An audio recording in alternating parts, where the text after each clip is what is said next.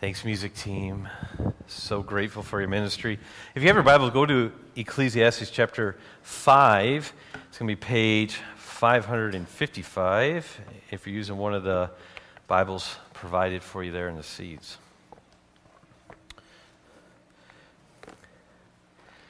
We're actually going to cover 5 and 6 today, but we're just going to read 5, 1 through 20 right now. Again, if you're using one of the Bibles provided for you there in the seats, it's page 555.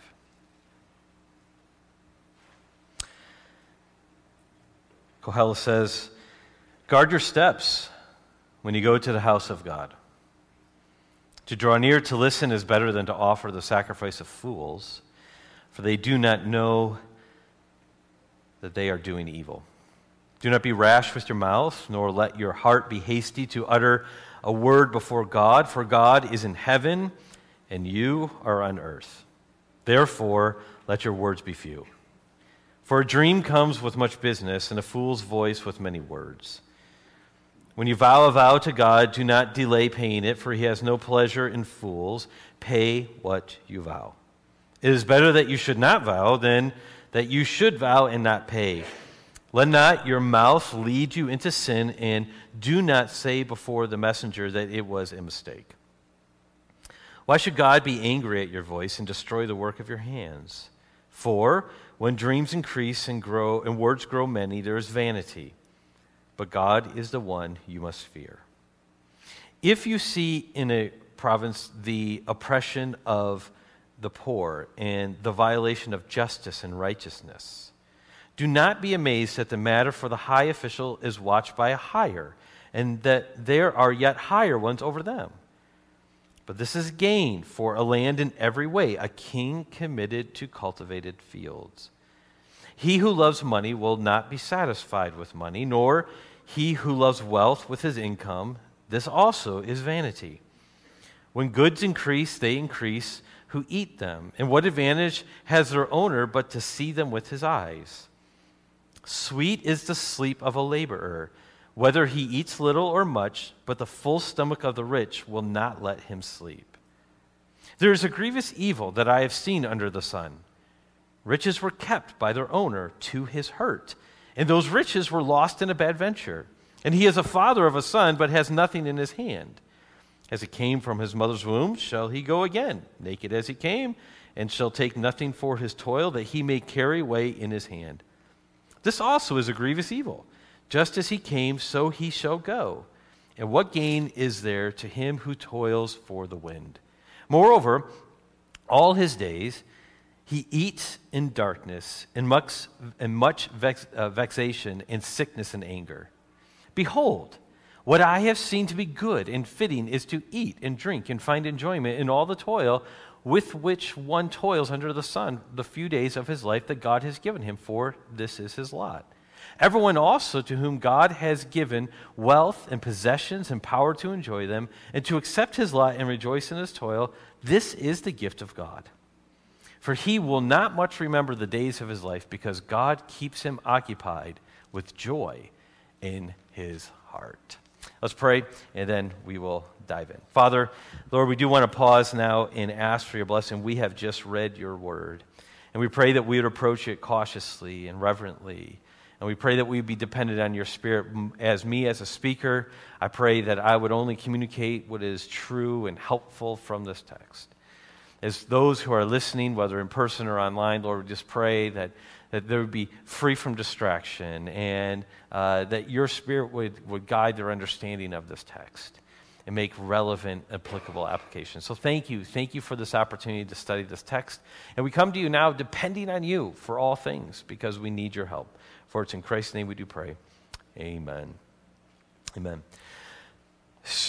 I came across this picture. I don't know if you can see it or not, but this is one of those pictures where it's a whole bunch of different shades of color, right? Okay? And this is a screenshot of a YouTube video where it's a 20-minute YouTube video. I did not watch it all, okay? But what it does is it just slowly goes through the different colors. Maybe you've seen this before. Maybe you've seen something where all of a sudden you're like, wait a minute here. I think the color just changed there. It's really slow, and it just kind of starts going through all the different temperatures and the hues of color. And next thing you know, you're looking at a completely different color than what you were just a few minutes ago. You know, the reason why I bring that up is because Koheleth, the person who is writing this for us, is he's slowly, almost imperceptibly unfolding truth about God while calling us to ponder life under the sun. That's what's happening in this book. And the more I study this book, the more fascinated I become with it. It's just a fascinating book. What are some of the things that he's shown us about God so far? So far, he's shown us that God's work endures forever, chapter 3, verse 4. He also says that God has given us work to do. He also reveals to us that God gives enjoyment in work. He says that some of the rewards include wisdom, knowledge, and joy. He's also revealed to us that God made everything beautiful in its time. And then a couple weeks ago, we looked at this idea how God will judge the righteous and the wicked. And so slowly, just like that color changing ever so slowly, and you're starting to realize, oh, this is happening. This is what's going on here in the book. We see him just revealing different hues and colors and temperatures about God as he's walking through this unique book. And really, in our text in chapter 5, what he's doing is he's building on what he has been doing. He's been building from chapter 3 and verse 16. If you remember a couple weeks ago, when we talked about this in chapter 3, verse 1, that very famous, 1 through 8, that very famous section, there's a song written about it, right? Okay, the cycle of life. And then we talked about the central question of life. And he says, what's the point there? This is chapter 3, verse 9. And then he answers that central question. He says that life is to be enjoyed. Life is a gift to be enjoyed. But then we had in verse 16 of chapter 3, we had this complicating factor called sin that was coming up. And remember, he says this in chapter 3, verse 16, if you want to look back there, he says, moreover, I saw under the sun that in a place of justice, even there was wickedness. And in a place of righteousness, even there was wickedness. And so he's saying that there's this complicating factor of sin that is messing things up here. And then we see the same thing in chapter 5, verse 8. If you have seen in the province the oppression of the poor and the violation of justice and righteousness. And so we see the same theme here, and it's almost like these are bookends. So chapter 3, verse 16 is the start of it, and then he's starting to round this out in chapter 5 and verse 1 through 8. So chapter 4, he's addressing the wickedness concerning justice when he talked about oppression, envy, and the king's foolishness, those themes we saw last week. And then in chapter 5, in the beginning of chapter 5, he's addressing wickedness in the place of righteousness.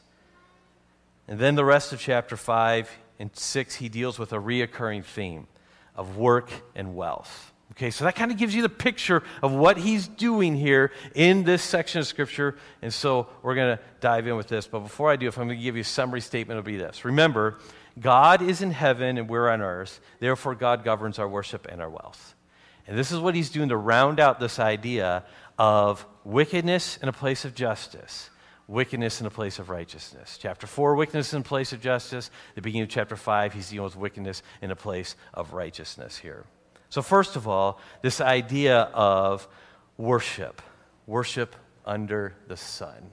Worship under the sun. We see this in the first part of chapter 5, as we talked about there. In verse 1, it says, guard your steps when you go to the house of God. And so we see the context right away here. He's talking about going into the temple worship. He's talking about when we go to worship God. And so for us today, it would be something like this. When we gather together and we come together to worship God, this is what he's talking about. He says, okay, worship. What does he have to say about this? And the first thing he has to say is, he says, to draw near to listen is better than to offer the sacrifice of fools. So first of all, he says, we got to listen carefully. If we're going to enter our worship service, we have to listen carefully. Draw near to listen. That's what it says. So when we come together, the first thing isn't to speak. The first thing isn't necessarily to sing. The first thing isn't necessarily to contribute necessarily. It's an attitude of listening first is what it is. Now again, should we sing? Absolutely. Should we communicate? Absolutely. And we're going to get there. But the attitude of our heart should be first and foremost that we're going to listen. Now remember, we talked about that complicating factor of sin in a place of righteousness. Chapter 3, verse 16, chapter 5, verse 8. that complicating factor of sin in a place of righteousness, i.e. temple, i.e. church, that is diminished when we intentionally come to listen. That's what he's saying here in chapter 5, verse 1. He says, listen, you're dealing with this complicating factor, but this is diminished when you come with a spirit and a heart of listening when you come to the worship. Now, the implication is that God has something to say, right? That's the implication. If we're coming to listen, the implication is that there's something that we must listen for, listen to. Doesn't it bother you when you're talking to someone and you can just tell they're not listening? You just tell. I mean, it's like maybe you're having a discussion with someone and you can almost just see it. Like they're reloading, or they're coming up with the next thing that they want to say. And yeah. Okay, what about this? It's like, okay, they didn't hear a word I just said. Doesn't it bother you? There's a comedian, I think his name's Brian Regan, something like that. Maybe so. Okay. He has this little bit here. And he talks about like this what is it, me monster? Is that what it is? A me monster? When he's talking about when someone's talking. And so, all right, some of you have seen the video. You're laughing right now. You know what I'm talking about, okay? He's like, it's like these guys, someone's telling a story, and there's a person that's always got, oh yeah, I did that. I did that too. And I did more. And so he does this really funny bit, and I'm not a stand-up comedian, so I'm not even going to try to do it, okay? But the point is that he talks about, like, one time he's talking to someone, he's sharing a story, and the guy's like, well, I went to the moon, It's like, well, excuse me, I can't top that, And so this idea, it bothers you when you're trying to have a conversation with someone, and they're not even listening. They're just waiting to share what they want to share. How much so with coming to a place of worship? I mean, God has things for us to listen to through singing and through reading the scriptures and through preaching of God's word. This is how he's designed it for us. And so if we come to a place like this and we're not even thinking about that, or it's not even an intentional part of our preparation of coming here, Koheleth here is saying, no, don't do that. When you come to a place of worship, come to listen. What is God saying through the scripture readings? What is he saying through the sermon, the songs? What is he saying here at the table here? God has things for us every Sunday.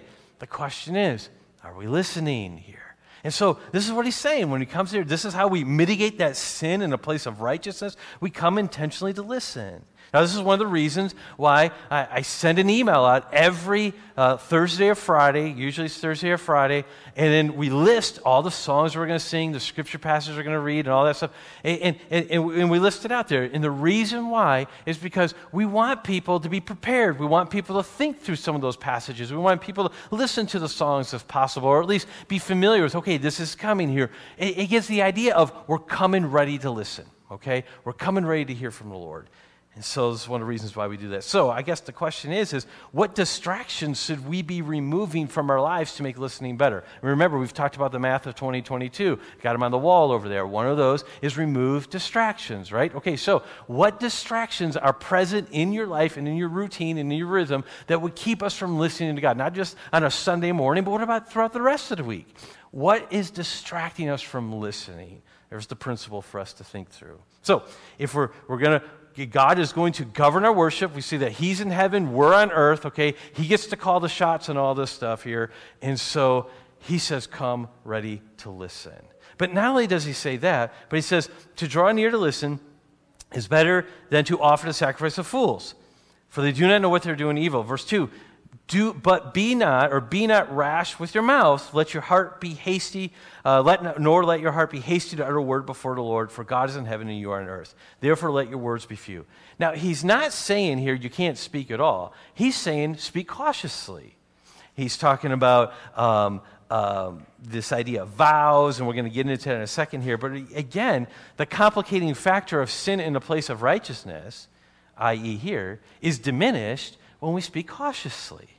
We come ready to listen, and we speak cautiously towards one another, towards God, in our prayers, things like this. So I guess the question is like, are we sincere in our speaking every Sunday? So we sing songs together, right? We just sang a bunch of songs, great songs, grateful for the musicians each and every week that lead us in that, put that extra work into it, and it just is so good and so helpful. But as we're singing, do we mean what we say? Or are we just reading words on a screen? You see, this is, I believe, rubs up against what he's talking about, Kohelet is talking about here. Do you mean what you say? Now, again, we're not saying that you have to be perfect, and just because then no one could sing. It'd be a really quiet song if everyone had to do this perfectly, right? But is that our heart goal? Is that our prayer? There's often times in my prayer when I'm sitting on the front row here, there's often that when we're singing a song like that, maybe I'll stop for a second and I'll just pray and say, God, may this be true of my soul. May this be true of our church. May this be exactly that what we're saying here, may it be really true, resonating in our souls, and may you use this to change us. You see, when we got to come ready to listen, but also to speak cautiously. This could be a healthy habit that we add. That's another part of the Master 2022 is healthy habits to add. So what about your conversations with God? He talks about these vows here, right? Okay, any rash vows? You don't have to raise your hand on this, okay? All right, don't raise your hand on this. But I mean, I wonder how many of us, I'll include myself, at one time or another have prayed, Lord, if you do this, then I will. If you give me this promotion, if you give me this job, if you whatever the case may be, then I will do this, or I will never do that again, or whatever the case may be. Kohelet here is saying, hey, be careful here. It's better for you to not make a vow at all than to make one and not keep it. And we could talk a lot. I'm not going to get into the whole idea of vows throughout the Bible here, but it really what's going about it, this is not talking about, this is talking about those voluntary vows. You think of Hannah, you think of other people in the scriptures that made these vows before the Lord, and he says, okay, you made the vow, now you got to keep it, right? So speak cautiously. Again, the wickedness, sin and wickedness in a place of righteousness. He talks about it beginning in chapter 3, verse 16, and now he's rounding out here in chapter 5, verse 8. This is those bookends there. That's what he's saying. He's saying, here's how we diminish that. Listen carefully, speak cautiously. The Lord's Supper here is a place where we renew our vows every Sunday. So, do we do this sincerely? Again, this is not a table where you have to be perfect and sinless the week prior in order to participate. No, that misses the whole point of it. But the point is, are we approaching this sincerely? Are we approaching this reverently? Are we saying, okay, God, this is an opportunity for me to, again, publicly declare again my fellowship of you and how I want to follow you? Are you taking that seriously? Or is it just kind of part of what you do before lunch? Okay. Again, don't you see what Kohelet is doing here? Don't you see how he's shaping and framing what worship should look like? Because he's just dealt with this idea of sin in a place of righteousness here. And so, we're to listen carefully, worship under the sun. We're to speak cautiously. And then we're also to fear reverently. Fear reverently. Again, we see this down here in verse 7. For when dreams increase and words grow many, there's vanity, but God is the one who you must fear. And he's talking there, he's using this idea of someone when they're dreaming, they have crazy stories and things going on that aren't true, and you don't want to follow that path. It's God who you must fear. Here is why he's using that illustration here. And so, God is the one we must fear. And he will end the book with this admonition, but all throughout the book, he's going to give these little snippets, right? Okay? It's not as haphazard as people may think. This book, he's very patiently giving us a truth. Okay, one of the things that we need to understand about Ecclesiastes is that like all this questions and all these things, he's moving up, and we know what's happening because we've read ahead. We know in chapter 12 he's going to come back to this theme here, right, and kind of answer some of these to the best of his ability, but in the beginning he's just causing us to ponder all this stuff here. The reason why he's outlined the book this way is because he says this is how we must live life. We must live life kind of trusting, wrestling with things we don't fully understand, and that's what he's doing in chapters 1, 2, 3, 4, 5, 6, 7, 8, 9, 10, 11, and then he gets to the end, and then it's like, here it is. That's the same way our life is. We're wrestling through life, and there's questions that we're trying to figure out and everything. And then we get to the end of life, and we're like, that makes sense, God. You see, this is the reason why he outlined the book this way. Beautiful book here, what we have in front of us here. But we're to fear God reverently. What this means is that God takes worship very, very seriously. I mean, he set something up. I mean, how would you like it if you set something up and you said, I want you to do this, and then you sacrificed and you gave to people and all this stuff, and they just totally disregarded what your wishes were? You wouldn't like that at all. You say, wait a minute here. Wait a minute. This is not how it's supposed to be. In Leviticus chapter 10, you don't have to turn there or anything, but there's a story of Nadab and Abihu. Some of you remember the story that they were, at the beginning, this is like in the tabernacle starting, and so they're starting to worship God, but they go in a different way. They worship God in a way that's outside of how he's prescribed it, and they're killed. You think, whoa, that's harsh. Okay, and then in Acts chapter 5, you have Ananias and Sapphira. You have them that they lied to the Holy Spirit, and they were giving, and then they said that they gave more than what they did, and all this stuff. And then, boom, they're killed. You think, whoa. I mean, it just shows you that God is taking this seriously. Now, the thing about that is you need to understand in both those situations, they're at the beginning of a new era of worship. You had the tabernacle was a new era of worship. And so God is laying down the law. He's saying, this is how serious I take it. The beginning of the church in Acts chapter 5, a different era of worship. Again, laying down the law and saying, this is how seriously I take this. And so, as we gather together every Sunday, well, we need to understand that God takes this seriously. This isn't something that he's just hoping that we show up because he, wants to check off a list, or he just wants you to have some rhythm for you to do or some busy work for you to do. No, this is something that God takes seriously. This is the reason why we try to structure our worship services the way we do. This is why we try to spend a lot of time teaching God's word and singing songs that are theologically rich and congregationally accessible, because God takes worship services very seriously. We're to fear God reverently here. It shows that God has this great concern for proper worship. Remember, again, I go back to verse 2, for God is in heaven and you are on earth. That's Koheleth's way of saying, he's big, you're not. He's in charge, you're not. That's what he's saying here, okay? He's saying it in a nice way, but just remember, God's in heaven, you're on earth, okay? It's kind of like, the first year nursing student or whatever that's doing the rounds, right? And then the doctor is like, okay, we need this, and then the first year nursing student is like, hey, no, I think we need to do it this way or whatever. This is this person's problem and everything. And then the doctor, in a very humble way, of course, as all doctors are, is they why did you laugh at that? So anyway, so they look at the nursing student and they're basically saying, okay, when you've completed residency and when you've actually done something for a while, then we can talk about this. But right now, you're not, and I am. Okay, again, not all doctors are arrogant. Okay, everything. But the point, maybe I should have used attorneys as that. Maybe that would have been better. I don't know. But the point is, okay, when you get out of law school, then you can talk to me. Okay, maybe we'll do it that way. I don't know. Whatever occupation you want to insert there, you can put it in there. Just don't insert a pastor in there. So the point is that we have here that God's in heaven.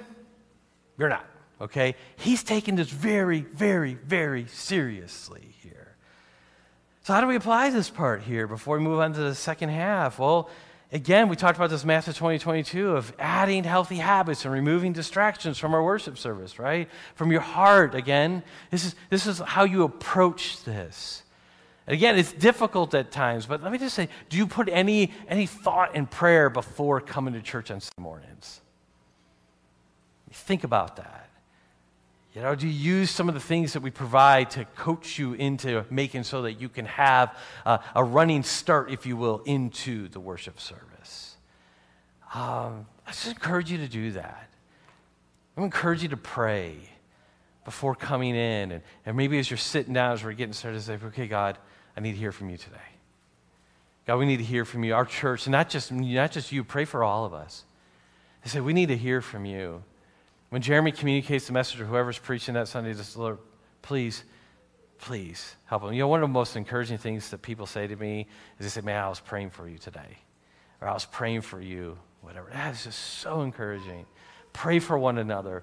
Become ready to listen. Speak cautiously. And when you do speak boldly, but cautiously. Okay? Sing out. Sing these truths to God in a way that's showing your reverence and your fear of Him, not in a trembling way that you can't stand it, but there is this idea that you love Him and want what's best. So fear God, listen to Him, mean what you say, boldly approach God. Hebrews chapter 4, verse 16 says that we can boldly approach God because of Jesus. Now, when we consider the holiness of God, okay, and so I've given you a couple examples, one in the Old Testament, one in the New Testament, Nahab and Abihu, and then we have Ananias and Sapphira, both of them killed because they offered wrong worship to the Lord. That should cause us to be like, wait a minute here, all right? It's any wonder, right, that any of us are still alive, right, okay? But here's the reason why we are, okay? We often look at Jesus' death and resurrection for our hope, and we should, but let's not forget about his obedience, like we talked about in today's catechism question. A major component to the gospel message is that through faith, we get credit for Jesus' obedience and righteousness through faith in Christ Jesus. So here's a cool thing to think about here. So when we talk about worship here, okay? According to Hebrews, Jesus worshiped God while on earth. Hebrews chapter 2, verse 12 says that Jesus sang praise to God in the midst of the congregation. He's quoting the Psalms there, but it's attributed to Jesus that he sang praise to God in the midst of the congregation. So imagine this. We have the Son of God. We have Jesus on earth, and he's with Peter, and he's with John, and he's with Judas, and he's with all these people, and he's going to the synagogue. And then there's praise and singing to the Lord, and he's walking, and he's praising God, and he's worshiping God, okay? And so you have these sinners next to him, and we have the perfect Lamb, the perfect one, singing praise to the Father. What a beautiful sight that would have been. But you know what makes it beautiful? It wasn't necessarily the quality of his voice. It wasn't necessarily the words he was saying. It was that he was perfectly worshiping the Father. And by believing in him, that gets credited to us. Isn't that an amazing concept? So this is the reason why when we come to worship service, we don't have to be perfect. We don't have to worry about being struck down, dead, because we violated. As long as we're trusting in God and going to Christ and through Christ, this is the beautiful thing about being in Christ. So by faith in Christ, the perfect worship now belongs to us. And so this is part of what it means for us to be in Christ, or what some people call the union with Christ. Our imperfect worship is accepted by the Father because the perfect worship was offered by the Son. Now, this doesn't mean we lose the cautious approach, for sin can have an effect on our fellowship with God, but we have no condemnation if we are in Christ. It's a beautiful thing. So this is worship under the sun. So he's in chapter 4, he's talked about the idea of righteousness and dealing with oppression, foolishness, and envy. And then chapter 5 now, in the beginning of chapter 5, he's dealing with wickedness in the place of righteousness. Chapter 4 is justice. This is righteousness. And then now we get to verse number, verse 10. And it seems like this is just this hard pivot that Koheles does here. He's talking about worship, and then he starts talking about wealth. You say, wait a minute here. Where's this? I mean, it's like we're trucking, we're going down. Okay, I see what you're doing here. It's like you're on the belt line. You're on the belt line. You're coming up on Fish Hatchery and everything, and all of a sudden the guy from Buffalo, because he almost missed his exit. That type of thing. Is that what he's doing here? I don't think so. Because what he's doing here is he's coming back to one of his main themes in the book. After talking about God's transcendence and his discussion concerning sin in unlikely places of justice and righteousness, now he says the same transcendent God gives direction to everyday concerns, namely wealth and work. So he says, okay, he's dealing with these things in high places and unlikely places, and now the same transcendent God, he has something for you in everyday life. And what is more basic to everyday life than work and wealth? Really nothing, right? I mean, how much of our life is determined or central around some type of income or money, right? We all need money to live. So he says, let's talk about that. Let's talk about that for a minute here. Now, interesting thing about this section, chapter 5, verse 8 through chapter 6 through 9 is listed in a form of a parallelism, okay? It's known as a chiasm, okay? All right, here, let me see if I can get my clicker to work here. So chapter 5, verse 8 through chapter 6, verse 9 is known as a chiasm, and it gets its name from the Greek letter chi, which looks like our English letter X, okay? So the Greek letter chi, maybe you've seen this in, what do you call those, fraternities and things like that, chi, whatever it is, so chi looks like an X, okay? So what our English alphabet would be X is the Greek letter chi. Now, the reason why it's listed that way is because I told you it's a form of parallelism, so it looks like this. So there's point A, and then point B, point C, point B, point A. Okay, see how that's laid out? Okay, so you have point A in the beginning of the text, and you have point A with a little line at the end of the text. Those are parallel. Then you would move further into the text, you'd have like point B, and then right before the last point, there's the same parallel. And then you have like the middle here, like we would call for this example, point C. And what this is doing is it's a way that was written so that people would remember it well, but also so emphasis could be seen. Okay, so when you see this laid out here, you see, this is what he's getting at here, okay?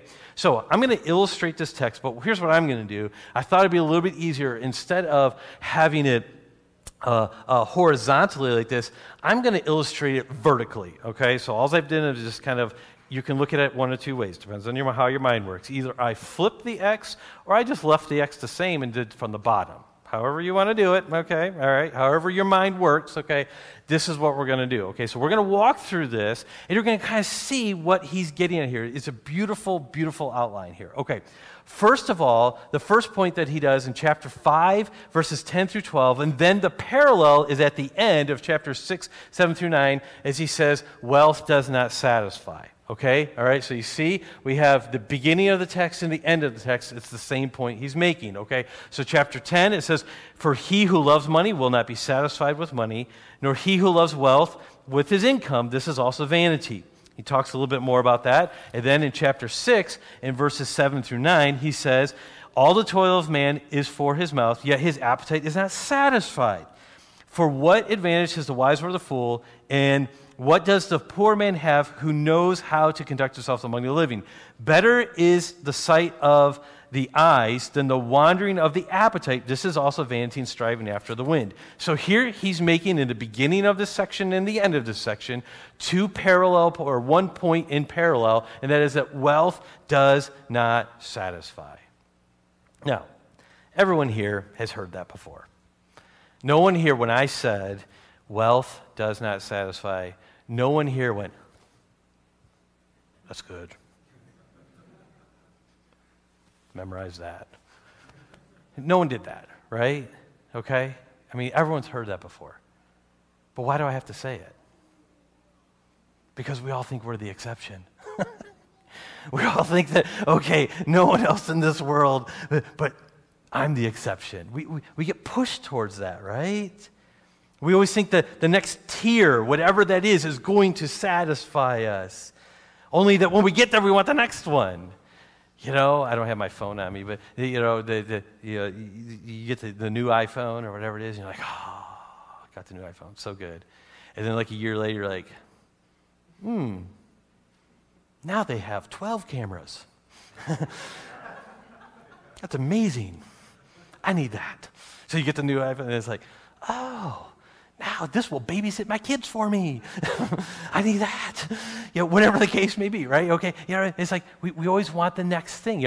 In 2018, I think it was, Harvard Business School, they did a study.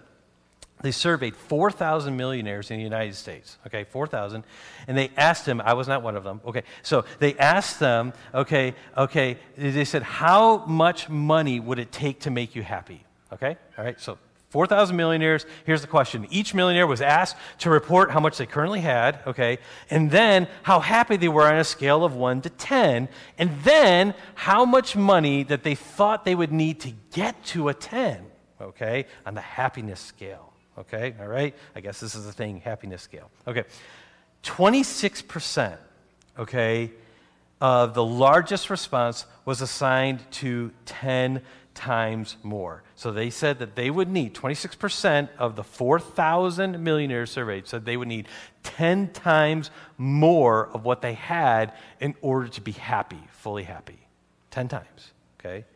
The largest possible option given, that was the largest one. 24% chose I would need 5 times more of what I currently have in order to be happy. 23% said 2 times more. Only 13% of the 4,000 people said that they currently have enough to be happy.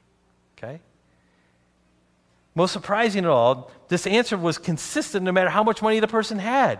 That means that if someone with $100 million was just as likely as the person with $10 million to select that they needed 10 times more money. And so the lead researcher, he suggested the problem for so many millionaires is comparison. The question is not so much about how much or do I have enough, but really do I have more than those around me?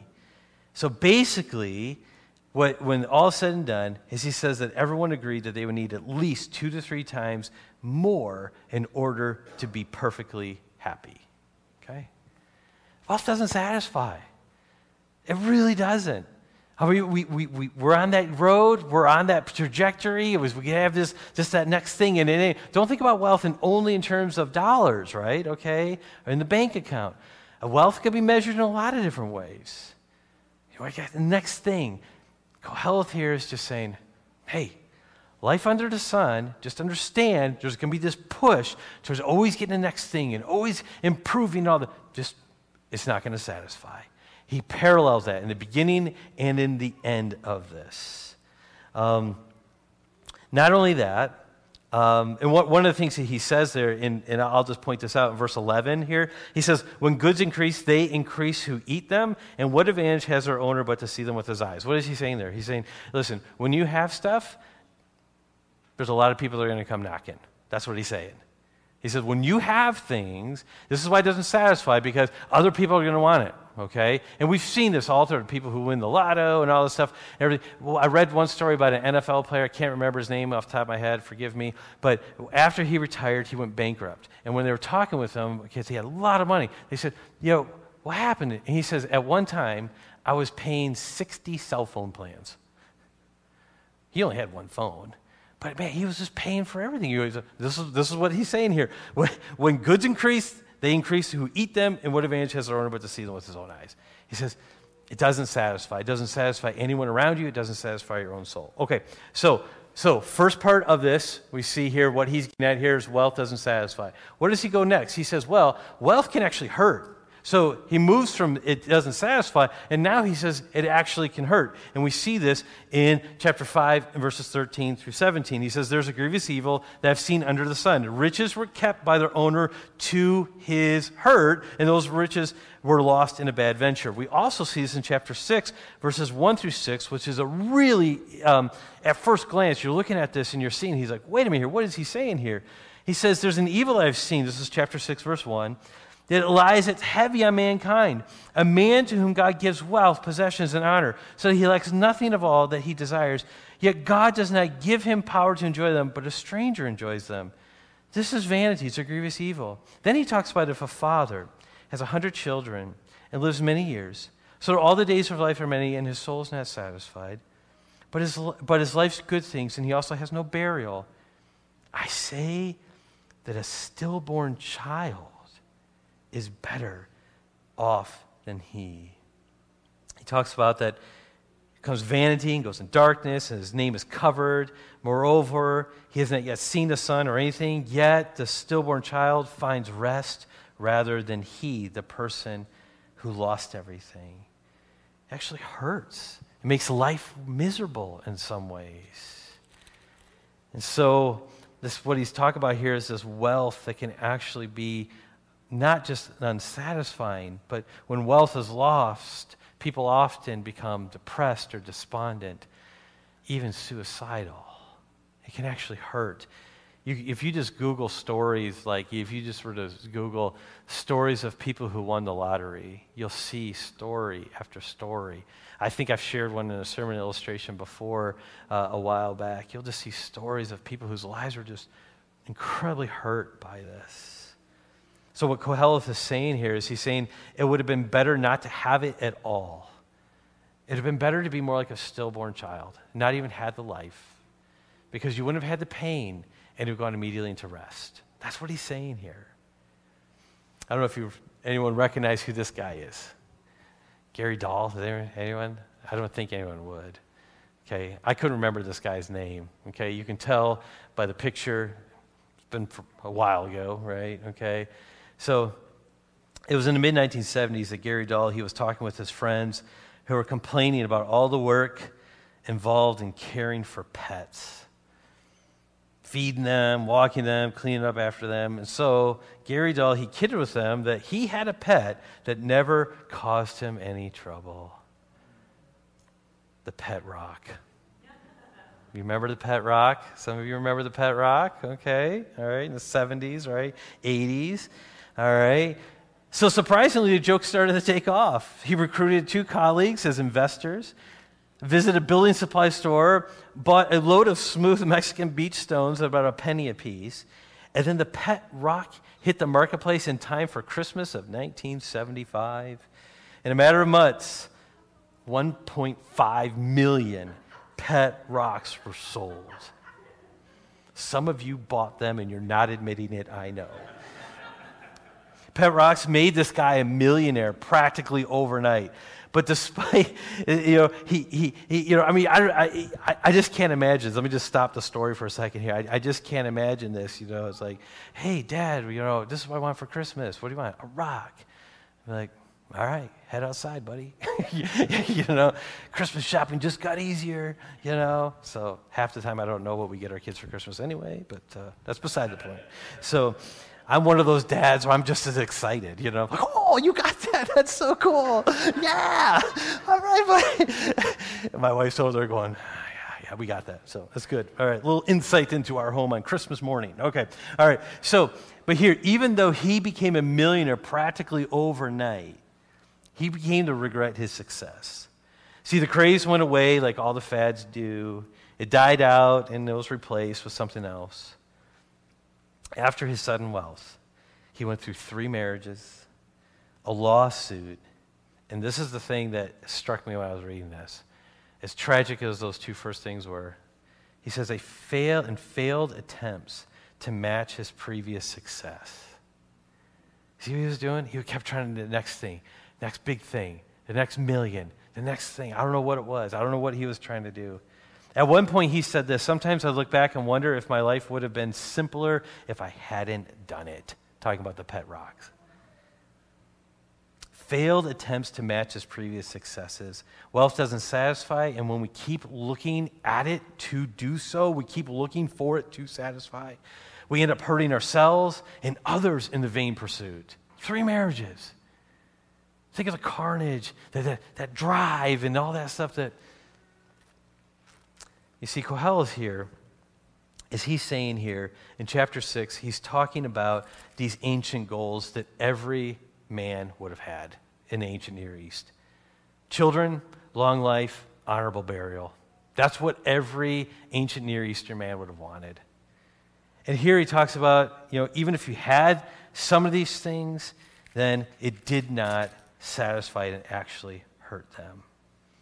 He talks about that a stillborn is better off because they didn't experience the hurt of wealth and has received rest that wealth never brought to the man who lived a long life and had lots of children here. So as we're walking through this chiasm, we see that wealth won't satisfy. We see wealth can actually hurt. But now we get to the middle, and this is his point. This is chapter 5, verses 18 through 20. And here it is. That true wealth is enjoying God's good gifts. This is what he gets at. This is the middle here. Chapter 5, verse 18, behold, what I have seen to be good and fitting is to eat and drink and find enjoyment. In all of the toil with which one toils under the sun, the few days of his life that God has given him, for this is his lot. Notice this, everyone also to whom God has given wealth and possessions and power to enjoy them and to accept his lot and rejoice in his toil, this is the gift of God. For you will not remember the days of his life because God keeps him occupied with joy in his heart. True wealth is enjoying God's good gifts. Look how many times joy is mentioned in these verses. Enjoyment, verse 18. Enjoy, verse 19. Joy, verse 20. This goes back to chapter 2, verse 24 through 25, and we see this theme popping up in this book, right? Popping up. Enjoy. Enjoy food and drink. Enjoy your work. enjoy it. You see, this is what he's getting at in this book of, again, just we don't understand all what's going on in this life. We see the things that don't satisfy. We see sin in places that there shouldn't be, and we're dealing with all that, and it's confusing, and it's heartbreaking, and at times it leads us to despair. But he's pushing us towards this idea of, God wants you to enjoy this life, knowing that we're trusting in him. The things, the questions that we don't have answers to, we can trust the one who we know that does have the answers to. And we can just enjoy this. And again, that doesn't mean we don't care. That doesn't mean we bury our heads in the sand. It doesn't mean we don't mourn or anything like that. That's not the point. But the point is that we can just enjoy what God's given to us while we wait in fear of him, while we wait for him to set all things right. Yesterday, my wife and I, we were driving, Anouk and I, we were driving down the road, and my parents are in town this weekend, and so the kids were with them, and so that meant Anouk and I had to go do some errands. Our date usually involves like going to like Costco or Kohl's or something like that. We got the dates down. But anyway, so we were going to Kohl's, I think it was, and we just grabbed a bite to eat together real quick and everything, and it was a beautiful night last night, wasn't it? I had the windows down, and we're driving, we're heading over to Kohl's, and Anouk is sitting next to me, and I just went, this is a good gift. This is a good gift. I can just enjoy being with my wife, driving with the windows down, and a nice day, and grandparents are taking care of the kids. It's a good day. I love my kids. They love me. It was a good day. Right? You know what I'm talking about. I think sometimes we try to make things way too complicated. This is one thing Ecclesiastes has been just helping me so much with. Again, there's questions to ponder that I don't have answers to and that Kohelet doesn't give us. But he's pushing us. He's pushing us towards fearing God. All the stuff is going to get worked out in the end. And we don't have, remember we saw in chapter 2, there's some crooked things that just won't be made straight. Embrace that. But look around in this wicked world, in this place where there's wickedness and they're all the wrong places. God says, enjoy. Enjoy the simple things. Enjoy it. This is what he's called you to do. It's a beautiful book. Absolutely beautiful book. It reminds me of a movie, right? Oh, let me just say this. It reminds me of a movie. It's A Wonderful Life. Remember this? You've seen the movie, so... last week, Michael talked about Scrooge. This week, I'm talking about It's a Wonderful Life. It's a Christmas theme, apparently, here. But the point is this. You remember George Bailey? He saves his brother from drowning, gets deaf in one ear, loses hearing in one ear as a result of it. He runs the modest building, Bailey Building and Loan Company in, what was the city name? Anyone remember? What was the city name? Bedford Falls. Good. I had to look it up. You guys are smart. Okay. All right. So Bedford Falls. What does he long to do? He longs to go see the world, right? He just can't wait to get out of Bedford Falls and go see the world. But his commitment to family, his commitment to the town, keeps him there, and he can never go. In fact, he's about ready to go on his honeymoon, remember? And he has to stay back because of things that are coming up here.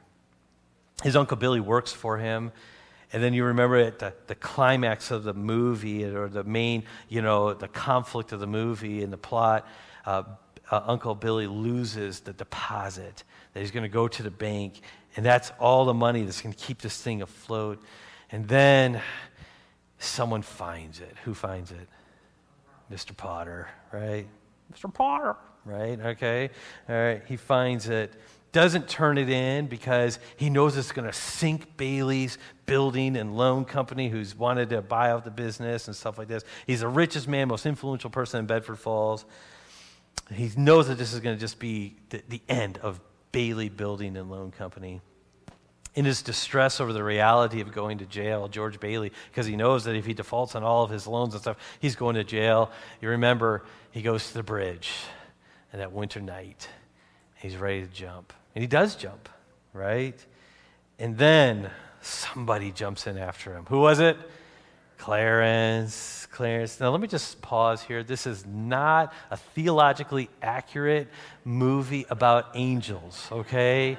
I have to say that. The preacher in me just can't use this illustration without going to, okay, all right, you got that point. Okay, all right, okay, all right. So you can still enjoy the movie, right? You know, enjoy it and everything, but just when it comes on, just pull your kids aside and be like, okay, here we go.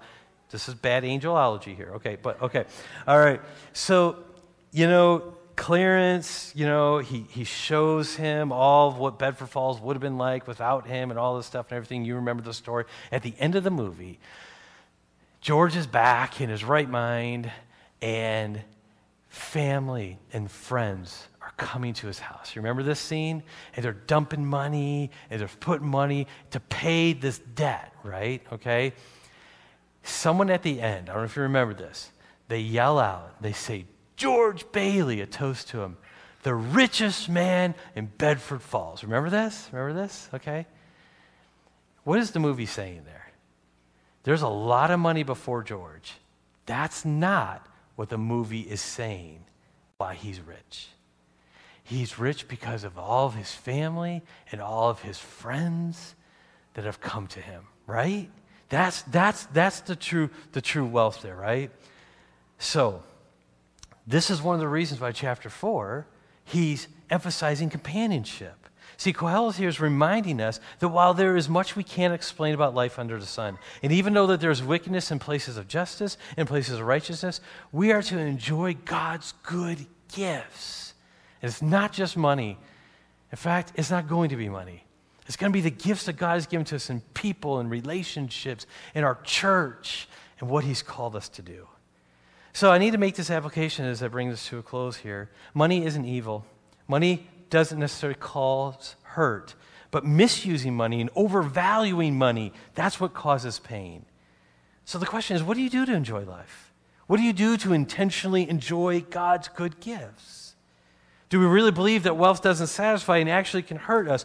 Or do we think that we are the exception? Remember, God is in heaven and we're on earth. God gets to govern our worship and our wealth. So how do these things relate? Well, a proper view of and the use of wealth is only made possible when we're worshiping correctly. That's how these things relate. Is that we're not going to have a proper view of wealth unless we have a proper view of God and worship him. So here's my encouragement. Enjoy eating and drinking and working, the basics of life. Instead of rushing past those things, stop and enjoy them. This is where you find true riches in life. Remember the hymn, Be Thou My Vision? Riches I heed not, nor vain, empty praise, man's empty praise. Thou mine inheritance, now and always. Thou and thou only, first in my heart.